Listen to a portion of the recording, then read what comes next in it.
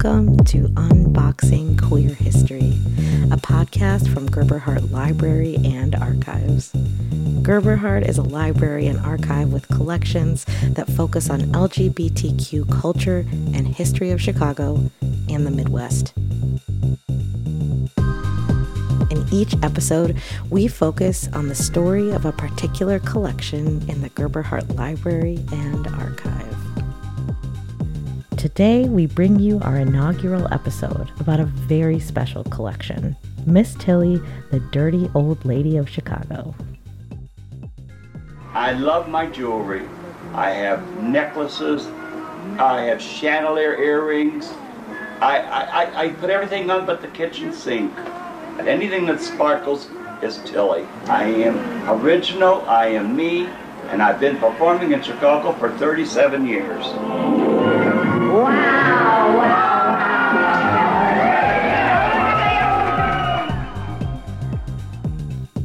Miss Tillie was a famous Chicago drag performer from the 60s through the 90s. Every box in the Gerber Hart archive is so much more than what meets the eye. Flyers, notes, papers, books, and photos all tell the incredible story of a particular life lived in a particular era that sheds a shining light into a whole world. I think Tillie's story is so important because her story tells a much bigger story. This is Owen Keehnen. Owen is a queer grassroots historian who lives in Chicago. I'm interested in sort of, simpler local stories. But again, that's like what I think history is history. I think the more you focus on sort of people living in history, the more you learn about history. History isn't about like all the big stuff, but like when we're talking about Tillie, if you use Tillie as sort of your vehicle to go through an era, it's like having your own personal tour guide. It's what I love about history. To like Tillie's my tour guide to, 60s bar life on Clark Street or something like that. And it's a nice welcome. I'm Carrie Barnett. I was on the Gerber Hart board in the early 90s, and then I served as the president from 2013 to 2017. The story of Miss Tillie's collection starts on a winter's day. And so it must have been December or January, and this woman came in and she said, I'm moving, and I was really good friends with this drag queen, and I have all of the photos and posters and everything, and I didn't want to throw them away. Do you want them? We were like, we do want them.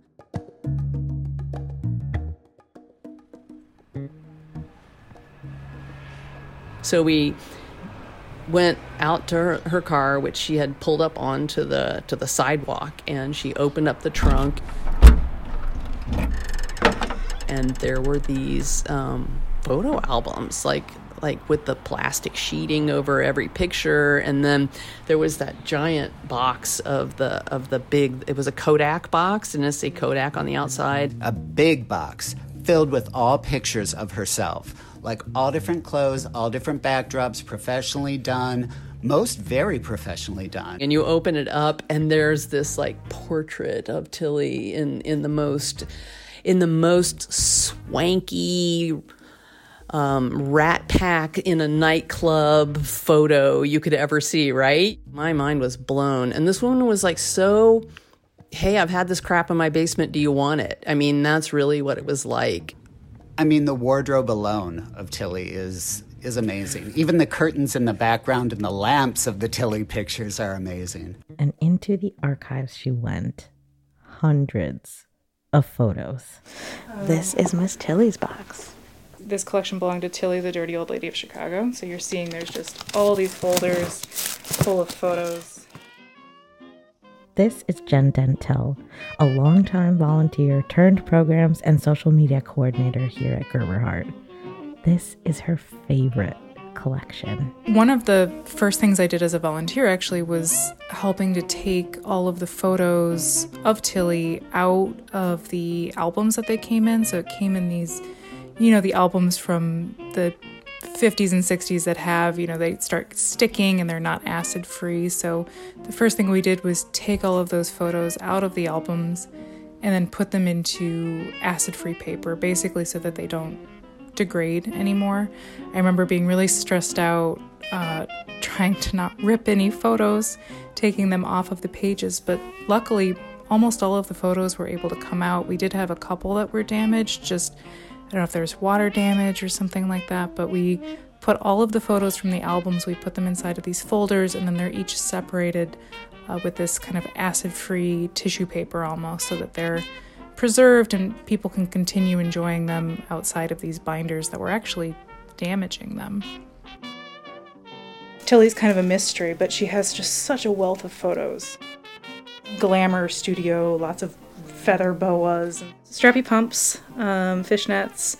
She's got a long dress where, it's bearing one shoulder. Very long wig, the big chandelier earrings, and she's holding her drink and just kind of looking right at the camera. I love the beauty mark, too, the drawn-on beauty mark. Yeah, I mean, she's got the pin-up cat eye. She's got kind of the silk glove, almost, or is that her part of her sleeve? There's fringe. There's a lot going on. You can see that this was taken at a studio. Cleavage for days. What is this, a cape?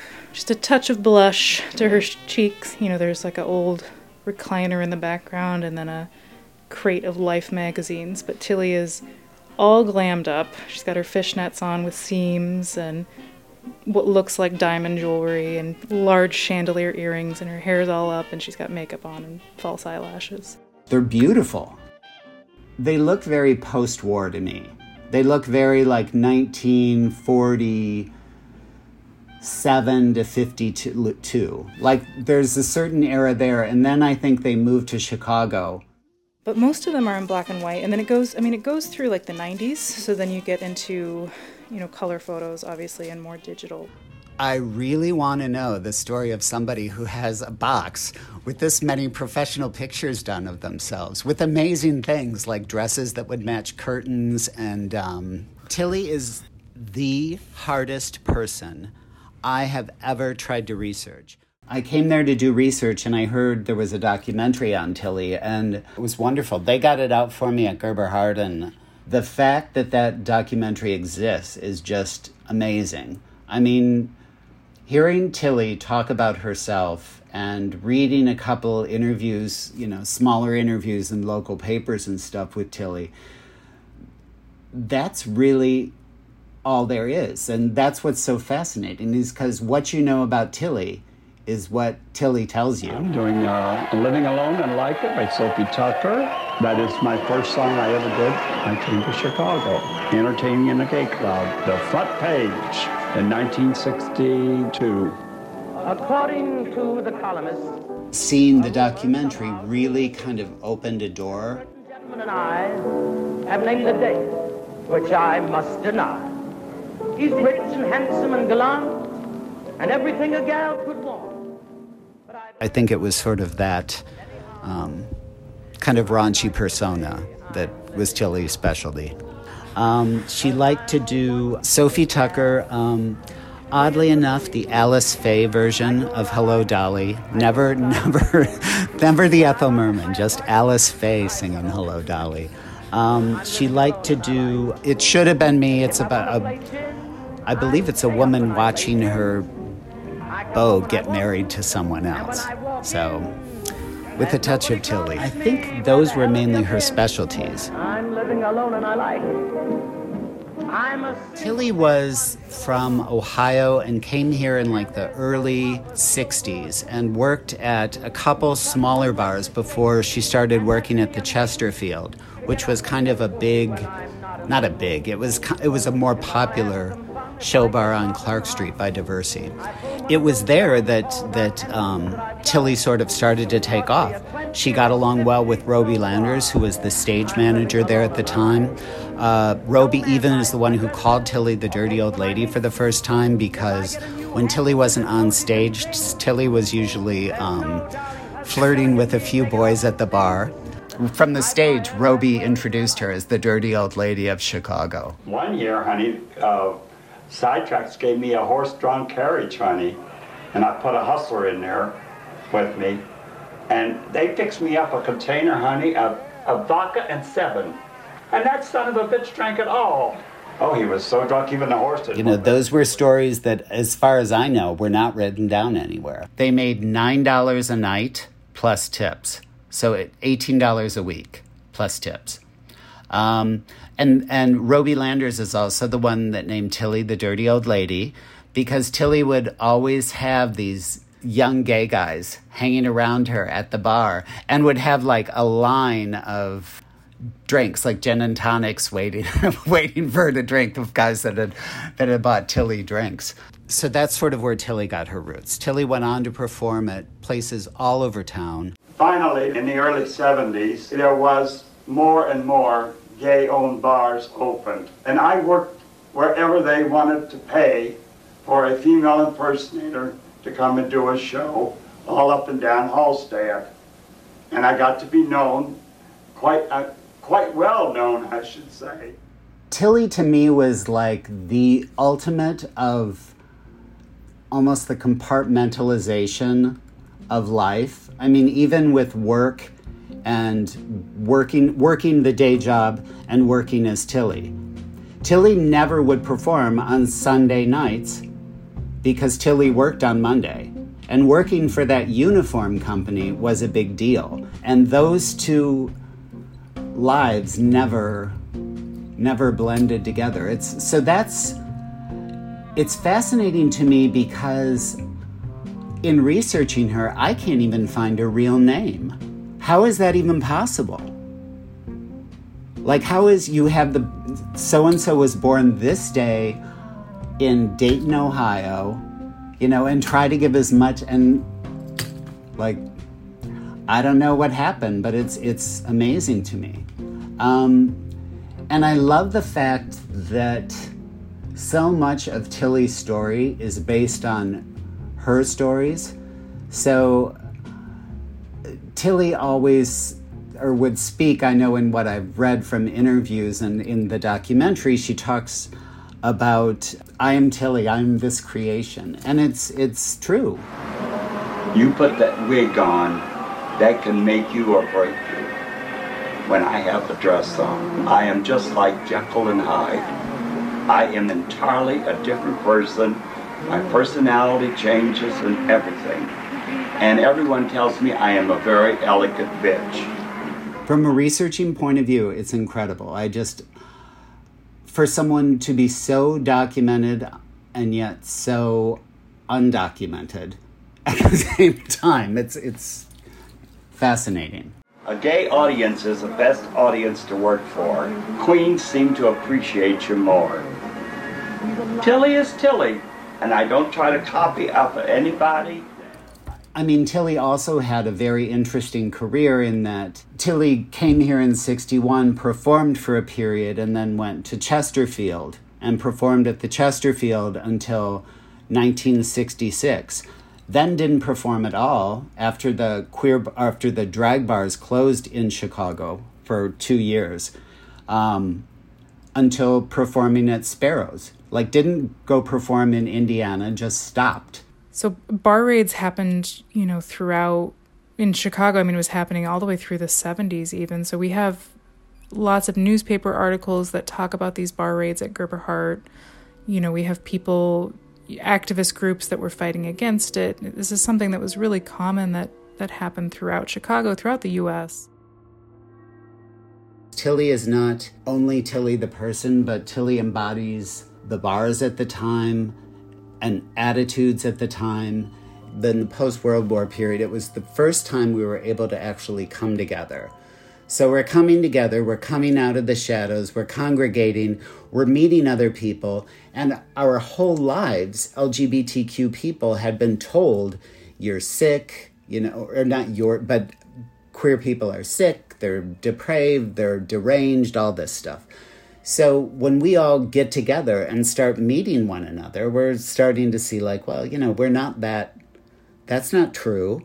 And so you start to develop a sense of community and network. And, bars were the next thing. Anybody who went to bars a lot during that period, if you worked at a bar, you could almost guarantee you would be busted in at least one raid. You would be soliciting for prostitution if you bought someone a drink. If you accepted a drink, you'd be, same thing. If you tried to say, I didn't do anything, I was just, that would be resisting arrest. Another thing that would be horrible was a lot of times during the period, if a drag bar was to get busted, another kind of vile practice was to take the performers in full drag and then not release them until noon the next day. And it would be downtown, so it'd be, after a night in jail, full sun, downtown, no money. Just very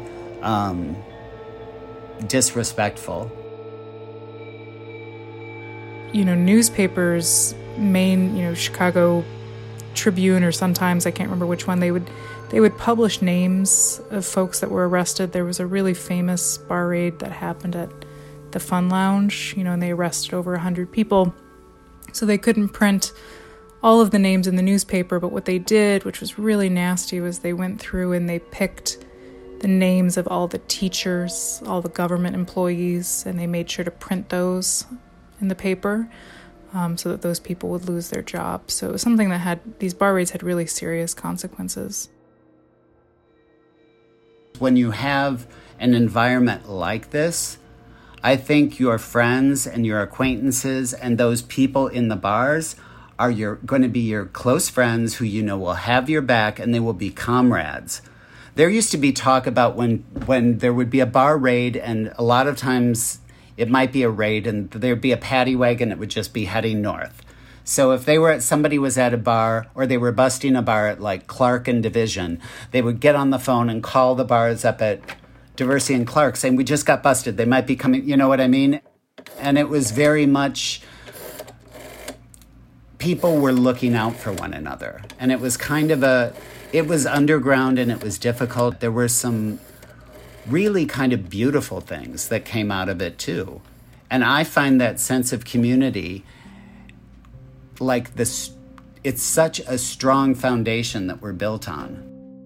I think one of the reasons why the Tillie collection is my favorite is just that it's such an expression of queer joy. And I think that often with queer history, you might hear a lot of tragedy. You might focus on, the arrests or the, you're talking about AIDS. Talking about all of these tragedies that have happened, but we don't focus on these moments of community, these moments of happiness. And Tillie's collection is just such a beautiful representation of that joy that we see in her performances and, in her groups of friends and the celebrations that she's with. So I absolutely love it. I think Tillie is a perfect example of why it's important to leave behind sort of artifacts and photos and things like that. So much of our history is just lost. And if if those pictures had not found their way to Gerber Hart, which included probably the VHS tape as well, I probably have maybe a dozen pages written on Tillie's life, but without seeing that documentary, I'd probably have 2, So it was that important. There's just so much in here, and we know very little about her, but to have this much photographic evidence going back to the 40s is kind of unheard of. I think a lot of this, if that woman didn't know who we were, I think those photos might have gotten thrown out, or they might have been lost after she had passed away, or, we don't know. Most of photos like this often don't exist because they were secretive. I love her so much for caring. As much as it was just stuff she had in the basement from her friend, she on some level knew that it was something that had value to the community. And so she took the time to like drive by on her way out of town to give it to us. I buy it, I wear it, and I like it. If I should go out riding with some nice young man and he makes the pass, I don't have to say yes. I don't have to take any of his stats. Car belongs to me. I'm paying for the gas. He can get right out of the car if he don't like it. When my gentleman friend comes up to my house for dinner, and it's very late when we finish with the wine, if in the morning I make it, his eggs and his bacon, it ain't nobody's business but mine. As you already know, I've had 3 matrimonial wrecks, and there's not going to be any fourth Mr. X. And I'll have you know I won't sign any more alimony checks. I'm living alone and like it.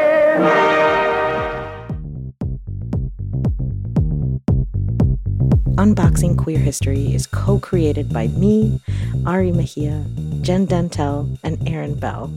Theme music by Danny Robles.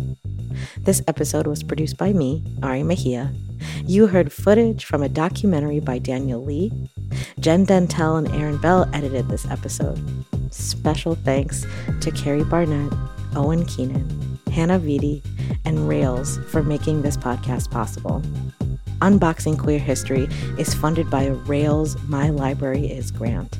You can find this episode and others at gerberhart.org and wherever you listen to podcasts. Want to learn more about Miss Tillie? Come explore her archival collection at Gerber Hart and make sure to follow Gerber Hart on Facebook and Instagram for Tillie Tuesdays.